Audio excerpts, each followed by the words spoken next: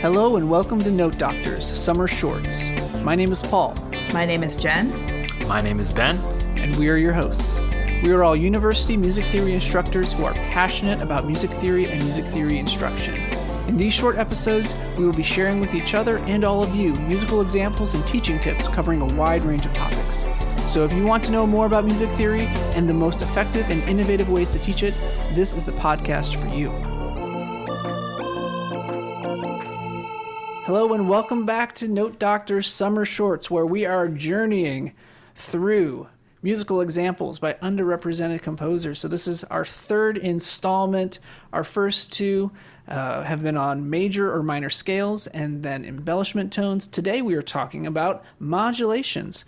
And again, we were tasked with finding musical examples of from all over the repertoire, as long as they met at least one of the following criteria. It was by a female composer, a composer of color, be less than 50 years old, however you interpret that, or be a composer who's LGBTQ+. And so today we're talking about modulations. So Jen, I think you're first with our examples for today. I am. So Note Doctors listeners might remember that I'm supposed to be analyzing my way through the real book. And so today's holding you example, accountable. Yes, today's example actually comes from Real Book 2. I've not made it the whole way through 1, so don't be. It's like we're recording on May 26th or something. School's been out for a week and a half, so be kind to me here. But this is a Real Book example. This is Duke Ellington's Do Nothing Till You Hear From Me. He is, of course, a prolific American composer, born in 1899. And here it comes. You want to write from the beginning, Jen? Sure. And this recording is Duke Ellington at the piano and Ella Fitzgerald singing. Could there be a better combination? I don't think so. Someone told someone and someone told you, but they couldn't hurt you, not much. Since everyone tells a story with their own little personal touch, do nothing till you hear from me.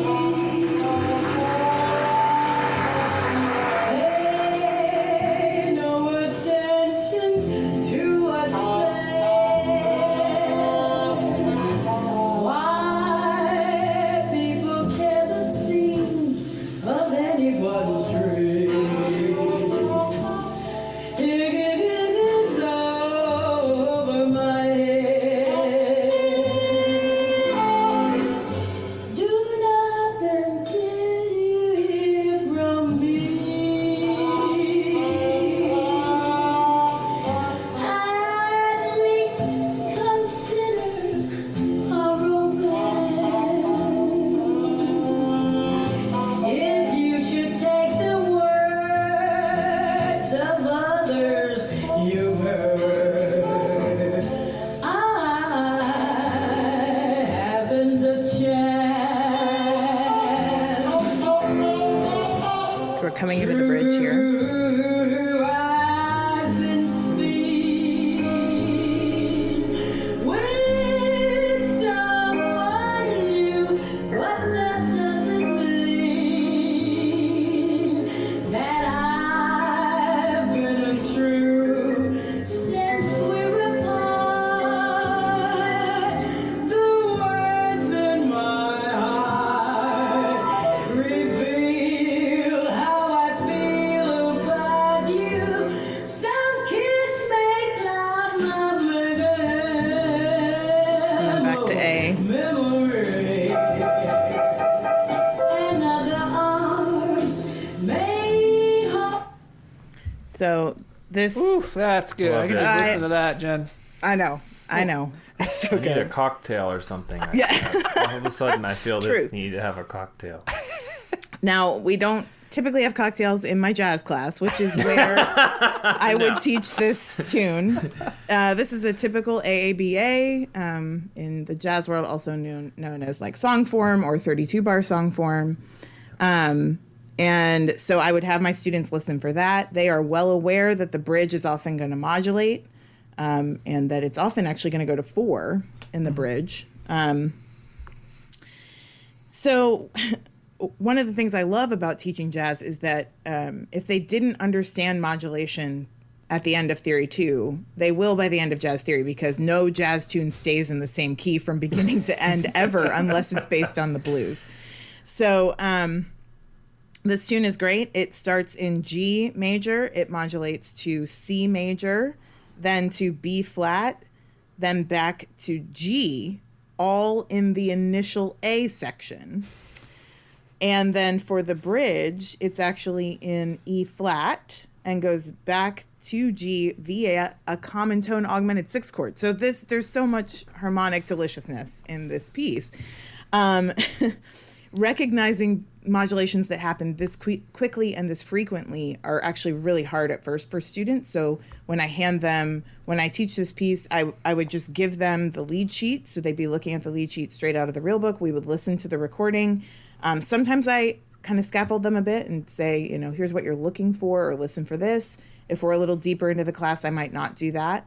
But early on, it's very hard for them to spot modulations. So we do a lot of work with seeing how they happen in jazz, which is via 2/5s and 2/5-1s. Occasionally the turnaround progression, which is 1/6-2/5 or 3/6-2/5. So this progression uses mostly 2/5s and 2/5-1s in the A section to get us through all of those keys so rapidly. And the way that I would help the students hear it is that we actually sing the bass line while the recording is going on. And that helps them find those moments. We sing it in solfege. We just stay in the original key. You usually can kind of do that. Occasionally it gets weird. So there's some E flat chords in here that might be hard for them to find that lay, if they're thinking in the key of G. But overall, it works out well. And that helps them kind of walk through all these crazy keys that are happening. And it helps them think about the relationship of all of those keys to the original key. If they're singing in solfege and they're singing like a te, me, so when it goes to B flat, for example, it goes from F7 to B flat. It helps them see that, like, oh, wait, that's flat 3 from, borrowed from minor, all those sorts of things. So good stuff. That's great. That's great. All right. Am I next? Yeah. I think so. All right. So I'm going to talk a little bit about Hamilton. All right. So, oh my gosh, I almost picked something. Same. And so if you've been living under a rock, Hamilton is a musical about the historical figure Alexander Hamilton by Lin-Manuel Miranda. I always mix that up. I don't know why that is. Yeah. But he is he's an American composer, but he's of Puerto Rican descent and Mexican descent as well. And he is young. I believe he is 41 years old, and so he's doing pretty well for himself, I would say. And the song that we're going to listen to is actually from the very end. The song "Who Lives, Who Dies, Who Tells Your Story?" And good one. This one, it kind of uses just the classic phrase modulation as we're kind of going through and kind of talking about what goes on after Alexander Hamilton's death. Spoiler alert, he dies at the end. Again. And but I like this example because it uses harmony in a clever way, I think. So let's just listen to it first. It starts in D major and then just does a kind of a truck driver modulation right up to E flat. But it's a little bit more sophisticated than just sliding up by half step. So here we go, starting in D. Tears, I live another 50 years. It's not enough. I interview every soldier who fought by your side. I try to make sense of your thousands of pages of writings. You really do write, but you're running out of time. My Angelica, well, she's alive. We tell your story. She's buried in Trinity Church near you. When I needed her most, she was right on time. And I'm still not through. I ask myself.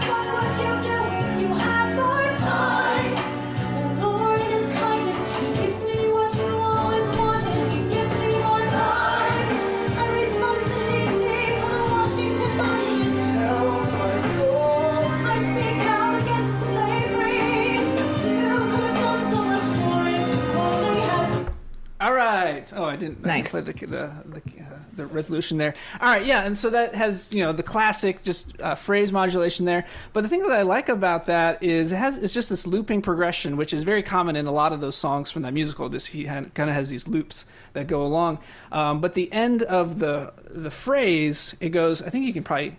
No, you can't hear my keyboard. It goes G, then to G minor with a B flat that then resolves to D. So this kind of minor plagal type of cadence.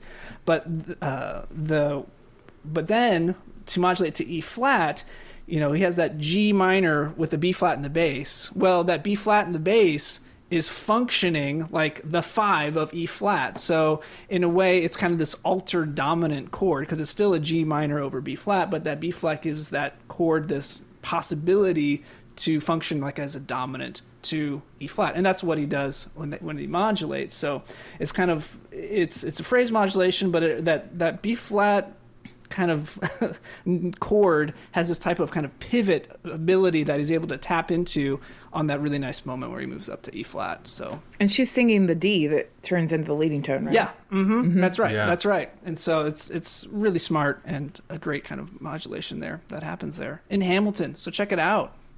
Well, I just want to say quickly, too, that one of the things that really impacted me when I saw Hamilton, that song was one of the most impactful things because he gives the last word to the woman in Alexander Hamilton's life. And he really centers women in the narrative of that story.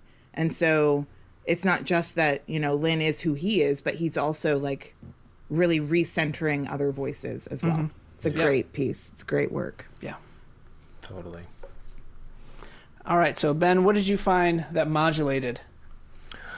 Oh my gosh, my example here is Sir Elton John, The Circle of Life, which I'm sure a lot of you have heard before.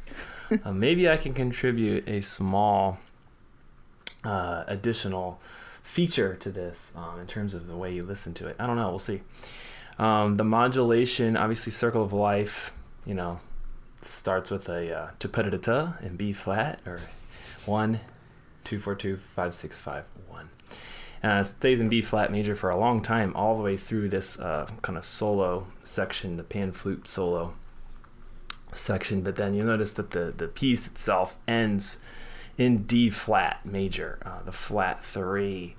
But what the curious thing, I guess, and the most striking part about this for me is that it occurs at the very first thing, in the Lion King movie, and till we find our place is where the modulation occurs. And you'll see, if you watch the clip on YouTube or whatnot, you'll see kind of this light coming through the sky and this kind of shimmering auxiliary percussion that happens in that moment. It has this extra shimmer to it when it actually moves to D flat.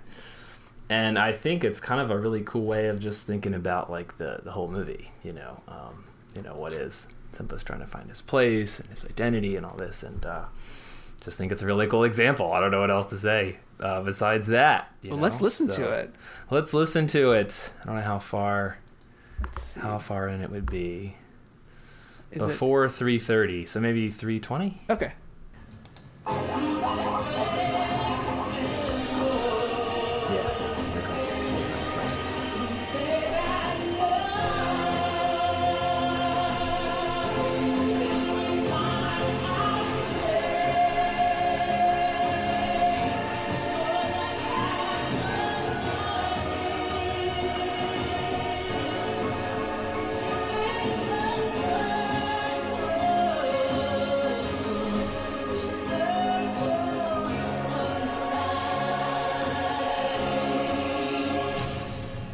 And then it doesn't go back to B flat, right? I mean, that I think is perfect. It shouldn't go back to B flat for various reasons. Yeah, it just ends there on that little tidbit of D flat and that really kind of cool shimmering. And I love that the second chord after that modulation, it goes to like some secondary dominant that we hadn't heard before in that harmonization, and so it just gives us this bonus lift. Not only have we moved up, not only we've altered the harmony, they're like, wow, we're in someplace new. Yeah, it's such a cool example. I know all of you have probably heard that before, but I just couldn't not do that for modulation. I don't know why. Yeah, well, it's interesting. We found like 3 different types. Like you've got this moving to the chromatic mediant, which is super common in film music and things like that. Yeah. Mine has this very practical, half step up that you find often in musicals. And then Jen, you have this wonderful example with all these 2-5-1 modulations in this jazz chart. And so, all throughout music, and none of these are kind of classical examples, but we could all pull from these varying genres. I think that's great.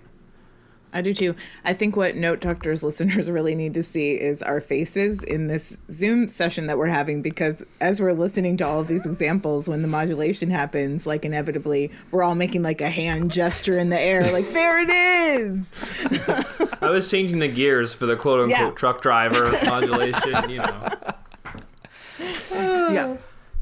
Well, that's great. So there we go. We got some modulations, and so we've made it 3/4 of the way to there. So, we've gone from tonic, predominant, dominant. We're heading to tonic. We're heading to finality next time, where we'll talk about augmented 6 chords and where we found them from underrepresented composers or new music. All the things, right? We're kind of expanding it out even beyond. So we'll catch you then.